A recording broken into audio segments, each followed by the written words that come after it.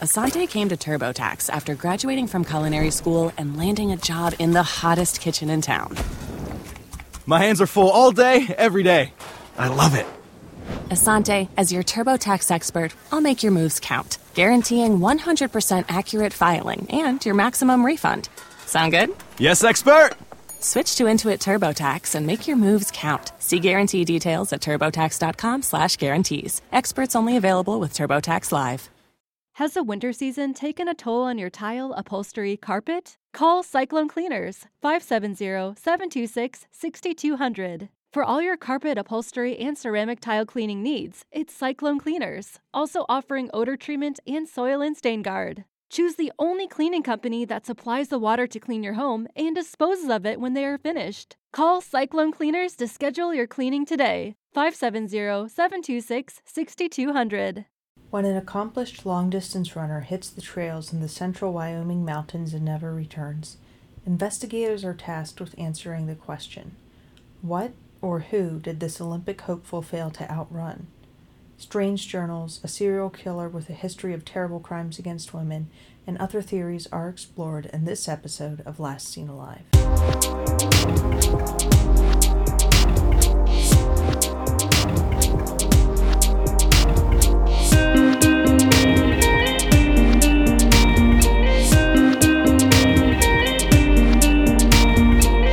This is the 20th episode of Last Seen Alive. Really? Yeah, it Wow. is. And we appreciate you listening to our stories of unsolved homicides and disappearances. So, thank you. Will you do us a favor?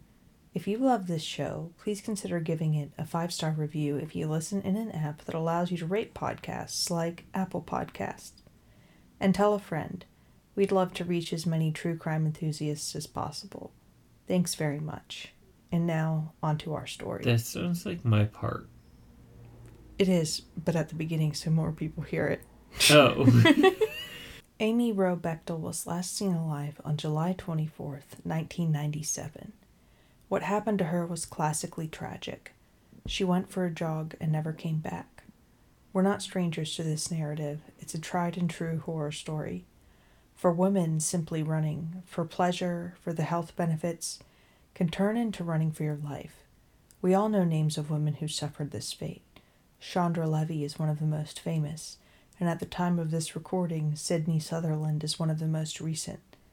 According to an article from Runner's World, which we've linked to on our website, 30% of women runners have been followed by someone, either in a vehicle, on foot, or on a bike.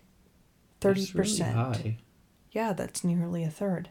On a personal note, I've got an anecdote in this same vein. In fact, the only time I've ever experienced stalking is when I was a young college student and went through a phase where I was jogging around my neighborhood every day. And this creep started following after me, at least as far as the limits of my block. He also used to wait for me to enter and exit my apartment, and he'd yell at me. I'm not sure if I could have outrun him. He was pretty athletic.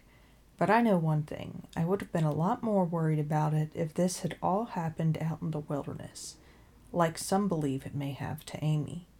Looking back, I can't help but think of what people always say about predatory animals.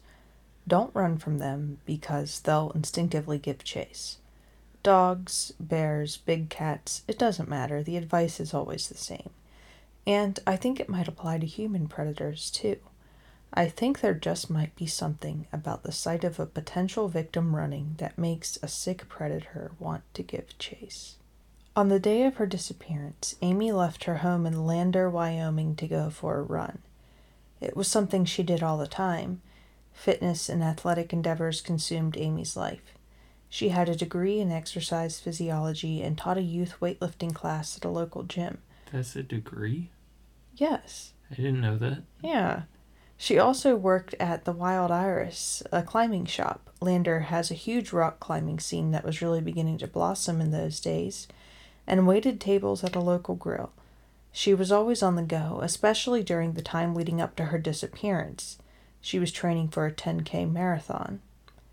Amy enjoyed running so much that she planned her day around that run, working her way down a to-do list of errands. When they were done, she'd reward herself with a 10K uphill run. That sounds like a punishment, not a reward. Yeah, it's not most people's idea of a treat at the end of a busy day, but for Amy, it was a passion.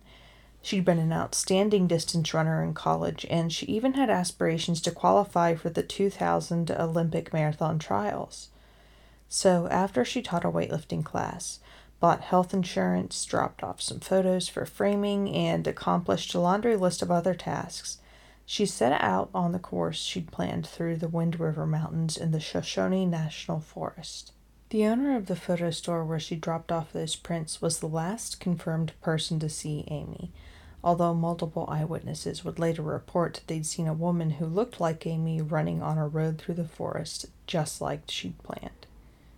Amy's husband, Steve, got home at 4:30 in the afternoon that day. Like Amy, he was an athlete and avid outdoors person. His passion was rock climbing, and he actually worked at that Wild Iris climbing store just like Amy. The couple had been married for a year, and it was easy to see why they'd been drawn to each other. They'd first met in college, where they'd both studied the same thing, exercise physiology, which, yes, is a degree, Scott. Later, they'd moved to Lander because the mountainous central Wyoming town was a paradise for a couple with their passions, running and rock climbing. I think I'm giving too much away by saying I didn't know that was a degree. Steve knew Amy had gone for a run, and he'd expected her to be back that afternoon. At first, her absence didn't seem like a big deal. She'd had a busy day, and maybe she was still catching up on errands. But as the hours slipped by, Steve, along with his neighbors, who were also their landlords, became worried. Steve made calls, seeing if he could track her down anywhere, but it didn't work. So he recruited some friends to help him search for her, and at 10:30 that night, he called the sheriff's office and reported Amy missing. It wasn't law enforcement who made the next discovery, though. And it wasn't Steve, either. Okay, so before we get to that, what was her normal, 10K time? How long could they normally expect her to be gone? How long did it normally take her to run? A little over 6 miles? Yeah, as a pleasure run. I'm Since going to be apparently honest that's with a thing. you. I don't recall the specific figure from my research. But let's put it this way. An Olympic quality runner could, on a flat surface, run a mile in 5 minutes and 30-some seconds. Okay, but she's running uphill. Right, so let's just say that it took her 3 times that time. We're still talking less than 20 minutes.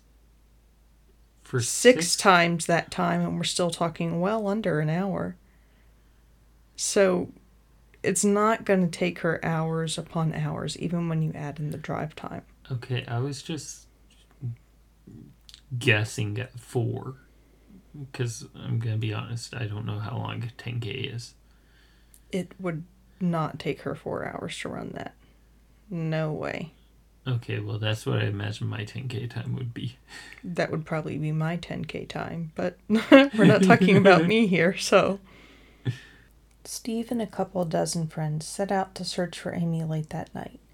It was actually the neighbors, the ones who they were renting the house from, who discovered Amy's Toyota Tercel on a twisting mountain road called Loop Road, which winds through Sinks Mountain State Park, a beautiful nature preserve at the base of the Wind River mountain range, where Amy had gone to run. It was parked at a turnoff, and there was no sign of Amy. The car's keys were on the seat, but there was no sign of her wallet either. Why would she leave her keys if she was going on a 10K? Especially in plain sight on the seat, right? It's weird. Yeah, that's very odd. Perhaps even more telling than the contents of the car was the earth around and beneath the car.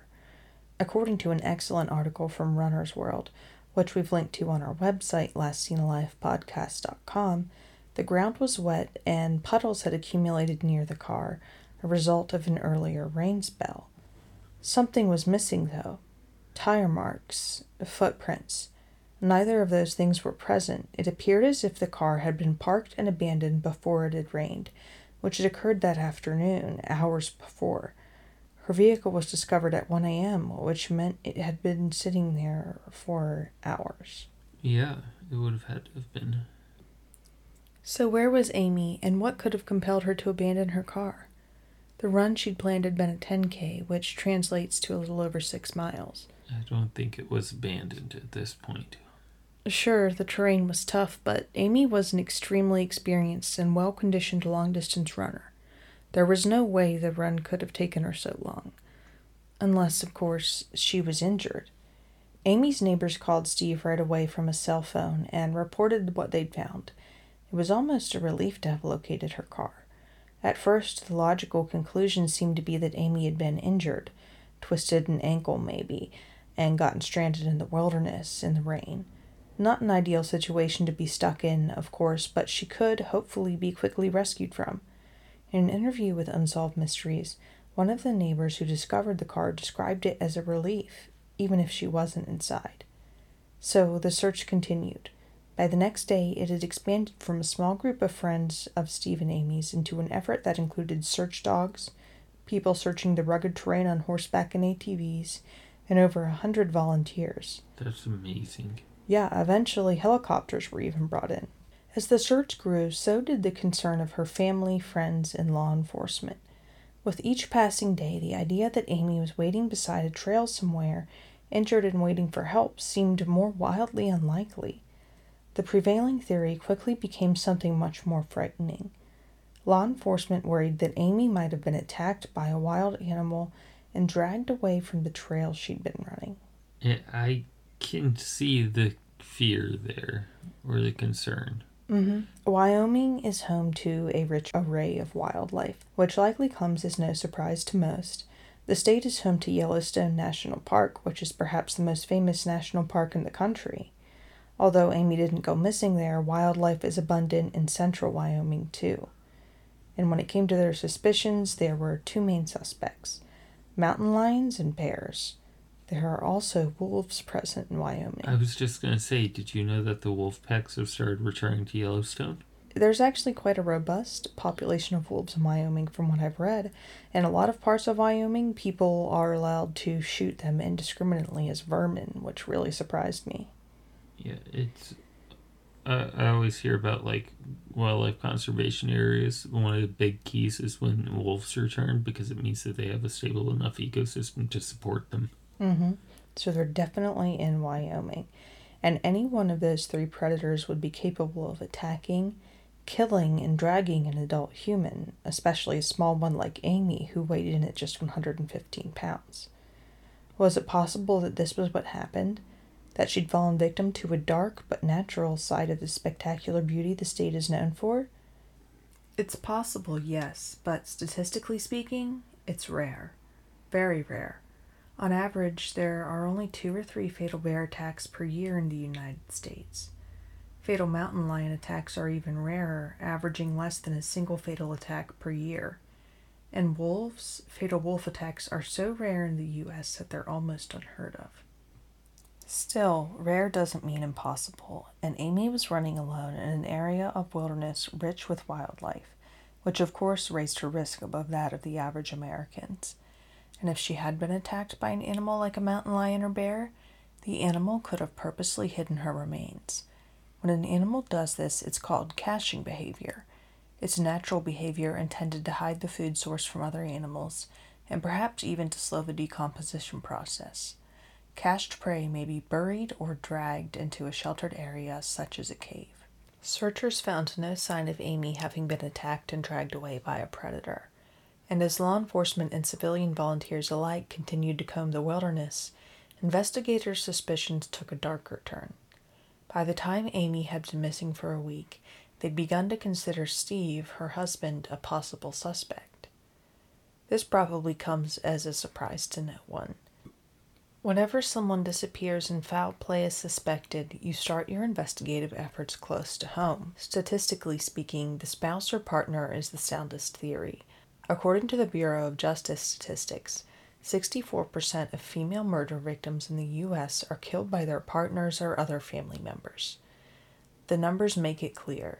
If you're a woman, the devil you know is far more dangerous than the devil you don't. Like, that's a lot. Especially when you think about 30%, talking about 30% being stalked or tracked or followed. Mm-hmm. And that's by people they don't know. So the odds of that resulting in a murder are a lot lower than their own partner killing them. And when you compare the likelihood of a woman being killed by a partner to the likelihood of her being snatched off a running trail by a wild animal, the latter scenario almost seems like a morbid type of wishful thinking. So it's no surprise that investigators began to take a long, hard look at Steve.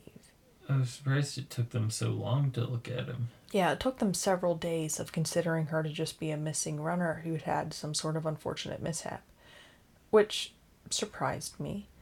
But as I mentioned earlier, Steve and Amy had been married for a year, and by all appearances, things were going well.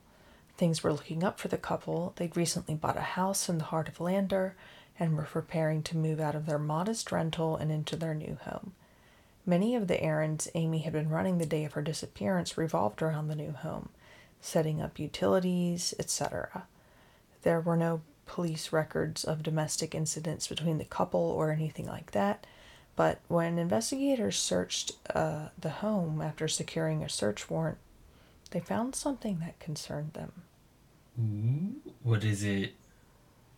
The items that sounded the alarm in investigators' minds were journals. Journals Steve had been keeping since high school. They were full of what read like poetry. According to what he told investigators, they were song lyrics. The problem with these writings were their content.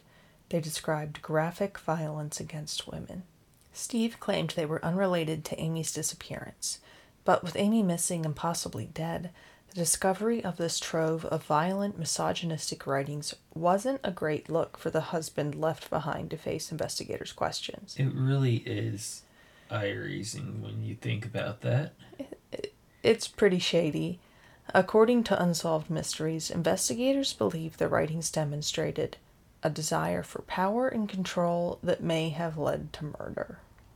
I mean, depending on what the content of said writings are, she seems like she's very independent. I mean, she's this super runner, rock climber person. She doesn't seem like she needs him to push her or try to encourage her, which would be his normal role, I would think. Right, and one thing I wondered about whenever I read about this was how recently had he written these poetry, lyrics, whatever they were. Because if he wrote them when he was in high school, which is when the journals dated back to, and they were just some cringy high school stuff, okay, whatever, I wouldn't be concerned. But if he wrote them well into his 20s after being married to Amy, to me that would raise a bit more of a red flag. Like, how old was he? Amy was 24, and they met in college, so I think he was pretty close to her same age. So I would say mid-20s. Mid-20s? So, I mean, it's not even going back that far to think high school, really. Yeah, but think about it. The difference between you or any person and their maturity between the ages of 15 and 25? Who doesn't look back on when they were 15 and cringe? The way you're shaking your head right now really makes me wonder. I just think that most people are cringy well into their mid-20s until they really, get about 28. They're pretty cringy. Okay, scientifically speaking, the human brain is still maturing until age 26. With that being said, as a human being who is once a teenager, there is a huge difference between 15 and 25. Huge. So I really do think that when he wrote these lyrics or whatever they were, I think it really matters. Going into 22, it's still really cringy. Well, calm down, Taylor Swift, because he was older than that. But, so, that's 3 years back. I mean, it's not a whole lot of time, but he could have been writing them well into today. I don't know. When you're young, 3 years is a long time. A lot of time to mature for a young adult. There was another thing that bothered investigators, too, when it came to Steve. The testimony of a camper who'd been in the area Amy had been running in on the day she disappeared. According to that camper, they saw a blonde woman riding in the passenger seat of a blue pickup truck being driven at a high speed by a man in the same area of the mountain where Amy's car had later been found. They also claimed to have seen the same truck the next day at the search site. This was interesting because Amy was blonde, and Steve owned a blue pickup truck. When shown a photo of Steve's truck, the camper said it was the same one they'd seen. What kind of blue truck? I don't know, because none of the articles I read specified that. Well, I mean, there's a big difference between a Ford Ranger and F-450s. I know, but again, none of the articles I read specified. One of those is going to stand out far more than the other. So, sure, there are a lot of blonde women in Wyoming and a lot of blue pickup trucks. But the camper's Wyoming claims... is one of those pickup truck kind of states. Oh, definitely. But the camper's claims, combined with the writings investigators had found in Steve's journals, made them even more eager to clear or confirm Steve as a suspect in Amy's disappearance, even though the camper claimed they couldn't confirm that Steve had been the driver of the pickup truck. So they recognized the truck, supposedly, but not necessarily Steve. It depends on what the pickup truck is to kind of solidify that as a sound theory. So there was a significant problem when it came to slating Steve as a suspect, though. He had an alibi. He'd been rock climbing with a mutual friend of his and Amy's earlier in the day, and the friend confirmed that. After returning home, he'd visited his neighbors, the ones he and Amy rented their home from, and who had found Amy's car.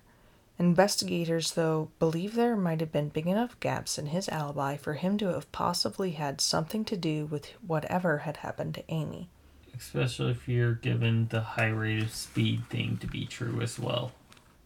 Of particular note is the fact that phone records showed that Steve had made a phone call from his landline telephone at home at 4:45 p.m. on the day of Amy's disappearance. That was the same approximate time that camper had claimed to have seen his truck barreling down the mountain with a blonde female passenger. How far away are they? 45 minutes drive. So, like, 30 if you're really gunning it? Yeah, he could not have been in two places at once. Okay. Still, investigators continued to aggressively pursue the possibility of Steve's involvement. The FBI came in to assist local police, and on August 5th, just shy of 2 weeks after Amy's disappearance, a special agent flat out accused Steve of murdering Amy during a voluntary interview. So, this is a week after investigating him. Yeah, pretty much. The agent bluffed, claiming to have evidence that Steve had done so, and reminded him of the suspicious writings they'd found scrawled in his journals. He asked Steve to take a polygraph test. Upon being accused, Steve terminated the voluntary interview and sought representation by an attorney, which is exactly what anyone ought to do in that situation. I mean, that's only the smart move. They've flat out accused you. Yeah, right. Why would you keep talking to them? Exactly. So if they have the evidence, make them prove it. Mm-hmm. Well, they didn't have the evidence. It was just a bluff. So I know, but if they do, make them prove that they have it. Right. So Steve's attorney, Kent Spence, advised him not to take the polygraph. So he didn't. He refused. It was at this point that some locals began to turn on Steve, growing suspicious. He still had the support of many, especially the people who actually knew him, but the divide in opinion divided the small town. Why, some asked, if he was really innocent, would he lawyer up and refuse to take a polygraph? Because he's been accused. Mm-hmm. Look, it's easy to understand why this made people suspicious. If someone I cared about went missing, and their spouse lawyered up and withdrew from voluntarily cooperating with the police on their own, I might react emotionally and think the worst of them too. But at the same time, what Steve did was a rational response for someone in his shoes. If I heard that the reason was because he was flat out accused, I would be pretty understanding, I think. This is just one of those situations where rationality may fly in the face of some strong emotions, creating unfortunate conflict. When talking about Steve and his response to investigators' allegations and polygraph request, I feel it's important to include a reminder that wrongful convictions can and do happen. Remember a few episodes ago when we talked about James Harry Reyes, who was wrongfully convicted of a murder he didn't commit and spent years in prison? Yes, I do. That still outrages me. Right. Plus, polygraphs are, of course, inadmissible in court because of their high rate of inaccurate interpretations. You'll rarely hear anyone mention polygraphs without following up with that fact. Another thing. You know what else polygraphs are? Uncomfortable. I had to pass one in order to complete the hiring process for my current job, and you know what? As a naturally anxious person, I hated it.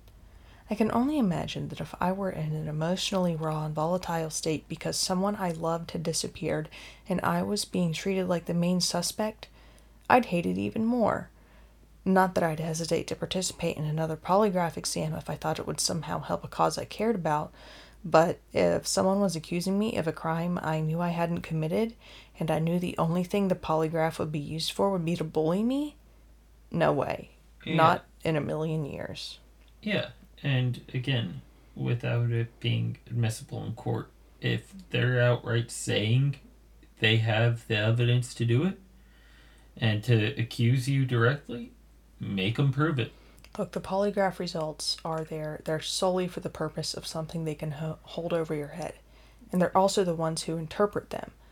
There's nothing illegal about lying about what you know or don't know to a suspect during a police interrogation. So they could say anything. It really means nothing. Exactly.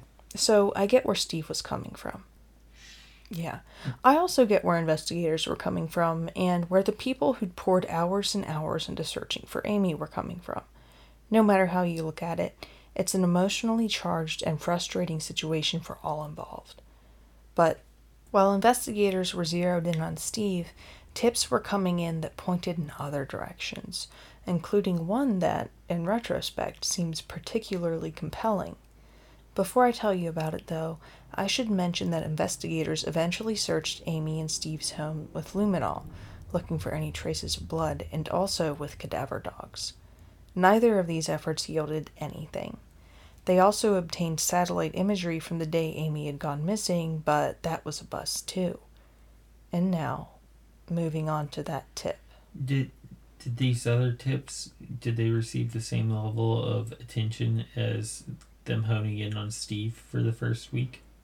Well, no. I was going to cover that. But no. Spoiler alert. According to that article from Runner's World I mentioned, a man named Richard called and said that he thought his brother, Dale Wayne Eaton, may have been involved in Amy's disappearance. So, who was this Dale Wayne Eaton? Well, that Runner's World article describes him as an itinerant stumblebum. What's a stumblebum? Okay, first of all, it's one of the best descriptors I've ever heard of any human being ever. Secondly, I looked it up too because I've never heard it before, and apparently it's like a clumsy second-rate prize fighter who always loses. Okay, but I want a Webster's Dictionary definition, please. I looked it up, and I just nutshelled it for you. I don't want nutshell, I want stumblebum. Okay, stumblebum. A clumsy or inept person. There you go. I didn't make up the fighting boxing thing. That legitimately was a definition I got. But anyway. A galoot. Galoot? Yes. I remember somebody calling somebody a long-legged galoot when I was a kid. Was it you? No. Okay. Anyway. It's the same definition, though, essentially. Although long legs. Itinerant stumblebum, in addition to being hilarious, is probably a pretty accurate descriptor of Dale Wayne Eaton, who was all over the place in that he had a hard time holding down a job, a relationship, or a living situation. He frequently jumped from labor job to labor job, usually part-time, doing things like selling items at flea markets or, for a while, welding. Dale had a history of violent behavior long before he became a known killer. Here are a couple of highlights, for example. At the age of 26, while living with a friend because his relationship with his 18-year-old wife was on the rocks, he nearly strangled his friend's daughter to death because he didn't like the way she cooked pork chops. That's aggressive. In 1997, a few months after Amy's disappearance, He also attempted to kidnap an entire family at gunpoint in Wyoming when he found them pulled over on the side of the road, experiencing car trouble. After that stunt, he took a plea deal that allowed him to live in a halfway house instead of prison, as long as he abided by some simple rules like no drug or alcohol abuse, no breaking the law, no possessing firearms, etc. Sounds like somebody that has a hard time not breaking the law. Oh, he is definitely somebody who has a hard time not breaking the law. I mean, who drives along, sees a family having car trouble, and thinks, I'm going to stop and abduct them all at gunpoint? Somebody that is a predator of opportunity. Right. This is a very unusual individual. If he's got the chance, he'll take the chance. Mm-hmm. So, almost immediately, Dale fled the halfway house, becoming a fugitive from justice. A warrant was issued for his arrest, and when he was caught by police, he was found to have a rifle in his possession. This time, there was no plea deal. He went to federal prison. And while he was there, one day he became angry with his cellmate and beat him to death. Can we just take a moment to say how often those plea deals end up with similar situations to that? Don't even get me started. Anyway, so yeah, old Dale was no angel, and those crimes I just told you about, they're just the tip of the iceberg. If you've heard of him before, you might have heard him referred to as the Little Miss Killer, a reference to his murder of 18-year-old Lisa Marie Kimmel, which occurred in 1988 in Fremont County, Wyoming, the same county where Amy and Steve lived in Lander. Lisa was an 18-year-old woman who was traveling alone to visit a friend whenever she was abducted by Dale. At that point in his life, Dale was living in a school bus on some rural property owned by an uncle of his. After abducting Lisa, he took her back to the bus where he sexually abused her for a week before finally bludgeoning and stabbing her to death and throwing her in a river. Searchers found her body in that river a few days after she was killed, but at the time they didn't know who'd assaulted and murdered her. 12 years would pass before analysis of DNA left on her underwear told them that Dale Wayne Eaton had been responsible. When investigators searched Dale's property, they also discovered her car buried there. Her car? The entire car, he buried it. FBI profilers thought that he might have done so not just to hide it, but to keep it as a trophy. They thought that he might become aroused by just walking over the place where he buried it. The effort. I know, I was shocked. Like, surely he didn't dig it out by hand. I don't know how he did it, but he buried an entire car. An entire car? That is, frankly, kind of amazing. I mean, that is commitment right there. But, wow. I mean, I'm kind of surprised that he didn't keep her body inside the car. Yeah. Because, I mean... If that was going to be the trophy, then why not do that? Yeah, because, I mean, the car, if they find that, I mean, they know that's enough. You're pretty much caught, so... But, who knows? That's what he did. I mean, the car's more likely to hide the body from being rediscovered anyways than it is in a river, but... I think he knew that her body would be discovered in the river, I think. I get tired just digging a hole for a few minutes to put a tree in. A tree? Sometimes I get tired planting seeds in my garden. Yeah. Could you imagine having to, like... Even, you saw how we have a great yard. It is amazing how difficult it is to till up. And that took forever. Maybe he had like a backhoe or something. That's the only way I could see it done. I don't know. But Dale was charged with Lisa's murder and abduction in 2003 and convicted in 2004. His sentence? Death. The compelling thing about Lisa's murder in relation to Amy's case is the fact that investigators had long suspected the two murders to be related, even before they found out who'd murdered Lisa. According to ABC7 Denver, an FBI profiler named Greg Cooper investigated Lisa's murder in connection with a series of other killings, including Amy's, that spanned from 1983 to 1997. He thought that Lisa was probably murdered by, quote, a very organized serial killer, unquote. I would say if he went through the process of burying a car, he's probably an organized serial killer. He's not the only one who's described Dale Wayne Eaton that way, either. According to Radford University's Serial Killer Information Center, Dale Wayne Eaton is an organized lust type serial killer who is suspected of 7 murders and known to have committed 2. In this context, organized means that his crimes were planned and methodical, and lust means that his motivation was sexual. Well, except for the holding up the family that was... I don't know what his ultimate plan was with that. I mean, that seems like an opportunist and not somebody that is methodically planned out. Well, here's the thing. He was definitely an opportunist. He would find a victim, but then he would have a plan for them. He would usually hold on to them for a while. He would torture them. He was very sadistic. The things that these women went through are... I'm not even going to go into the details in this podcast. They're really bad. I noticed we used the Radford crime analysis again. The Radford Serial Killer Information Center? Yes. Radford University Serial Killer Information Center is one of my favorite sites. It is so helpful if you're researching something like this. I love it. We utilize that site a lot for this. Right. It's a great resource. The FBI has said the following about Lisa's killer. Lisa Marie Kimmel fell victim to an assailant who acted methodically and with purpose. She was a randomly selected victim whose path crossed with her assailant's by chance. Could the same be said about Amy, and could Dale be her killer? Could she have crossed his path coincidentally while running? Some think so. After all, he lived in the area, and as if that's not hair-raising enough, according to his own brother, he was also camping in the same area that Amy disappeared from during the time that she went missing. That is pretty ominous right there. It is, but police didn't take his brother's tip very seriously because, according to StrangeOutdoors.com, Dale's niece countered the claim by saying that actually he'd been visiting her in Colorado at the time Amy had disappeared. It was his brother's word against his niece's, and investigators, who were still laser-focused on Steve at the time, chose to believe the niece's explanation. They didn't even investigate for themselves? I don't think they did.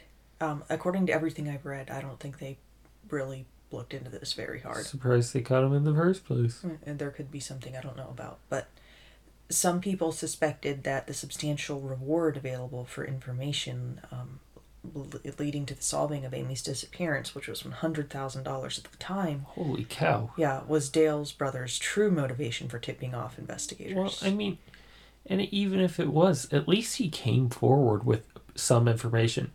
I think it was only a few episodes ago that I went off on people or it was the last episode when I went off on people for not sharing any information they had. To be fair, you have done that in the majority of our episodes. I do call out somebody for inaction, but right. At least he came forward with something. Yeah. Follow up on it. Some people thought that he was lying, like he was just trying to frame his brother and throw him to the wolves so he could get this $100,000. But it later turned out that his brother was a serial killer, so that seems pretty unfair and looking back. Even if it was, you know what? At least give it the time to check to see if it's a valid option, just in case it's legitimate.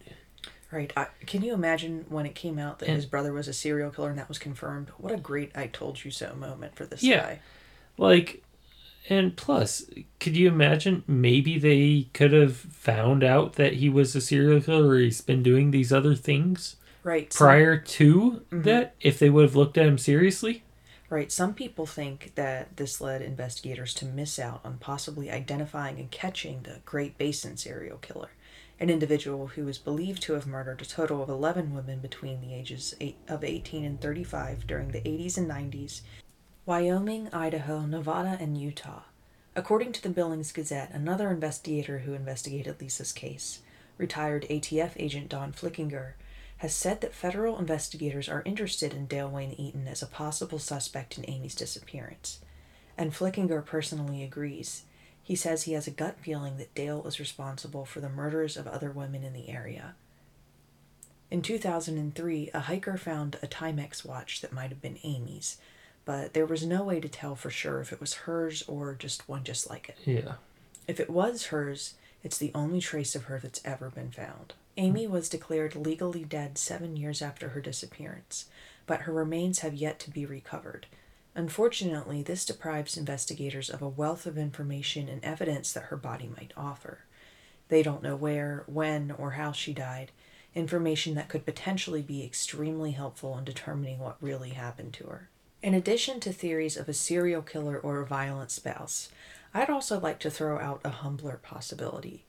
What if Amy's death was an accident? For example, she was struck by a motorist while running on a twisting mountain road, and the person responsible panicked and hid her body. The part of Wyoming Amy disappeared from is incredibly rugged, with vast tracts of wilderness. One of the most impressive is the Wind River Reservation, which is just north of Lander. It's the 7th largest American Indian reservation in the entire country, spanning a staggering 2.2 million acres. If someone wanted to hide a body in central Wyoming, the possible locations would be endless. To put things into perspective, investigators covered a 30-square-mile area of land extensively while searching for Amy. The Wind River Reservation covers over 3.5 million square miles, which is more than 116,000 times greater than the area they searched. Is it possible that someone accidentally hit Amy with their car and hid her body so they wouldn't be held responsible for her death? It's just an idea, but statistically speaking, it's probably more likely than her being killed by a wild animal. It is. I'm still stuck on them not going anywhere with the tip. Like, I know. I keep thinking about that too. For the record, Dale has been questioned about Amy's death and some other deaths, but he refuses to say anything. And he's on death row, so there's not really anything they can threaten him with. I mean, it's fairly frequent. It's like their last big, haha, I've got this little bit of control over the family to deprive them of that. That last act of control and cruelty. Yeah, it's fairly common amongst, you hear about it, and we've heard about it in a few of these stories, actually. Right, it is pretty common. And it's a common thing, much like my common theme is see something, say something. Well, somebody said something. We don't know if they saw anything or not because it wasn't taken seriously. But if it was, could they have prevented other murders? It's too bad. Well, the world may never know. Amy was only 24 when she disappeared and likely died. She had a bright future ahead of her, a new home, her recent marriage, and maybe even the Olympics to look forward to. And something or somebody took all of that away from her. With the 23rd anniversary of her disappearance just having passed, she's been missing almost as long as she was alive. If you know anything about Amy Rowe Bechtel's disappearance, please contact the Fremont County Sheriff's Office at 307-332-5611. That's all for this episode of Last Seen Alive. We hope you've enjoyed listening. Make sure you check out our website, lastseenalivepodcast.com, for photos from the story and links to the sources we've used to write it. Well, we keep saying we. I really mean you. Yeah, it's all me. While you're at it, follow us on Insta and Twitter at LSA Podcast. That isn't us. It is. New episodes of Last Seen Alive go live every other Monday. See you then. Meanwhile, if you've enjoyed, you, the listener, have enjoyed what you've heard today, please take a moment to leave Last Seen Alive, us, a 5-star review. Tell your friends to check us out, too. We'd really appreciate it. Mm-hmm. Last Seen Alive is written and researched by you, Leah. Mm-hmm. Audio engineering and editing is provided by me, Scott, and listening pleasure is provided by you, the listener.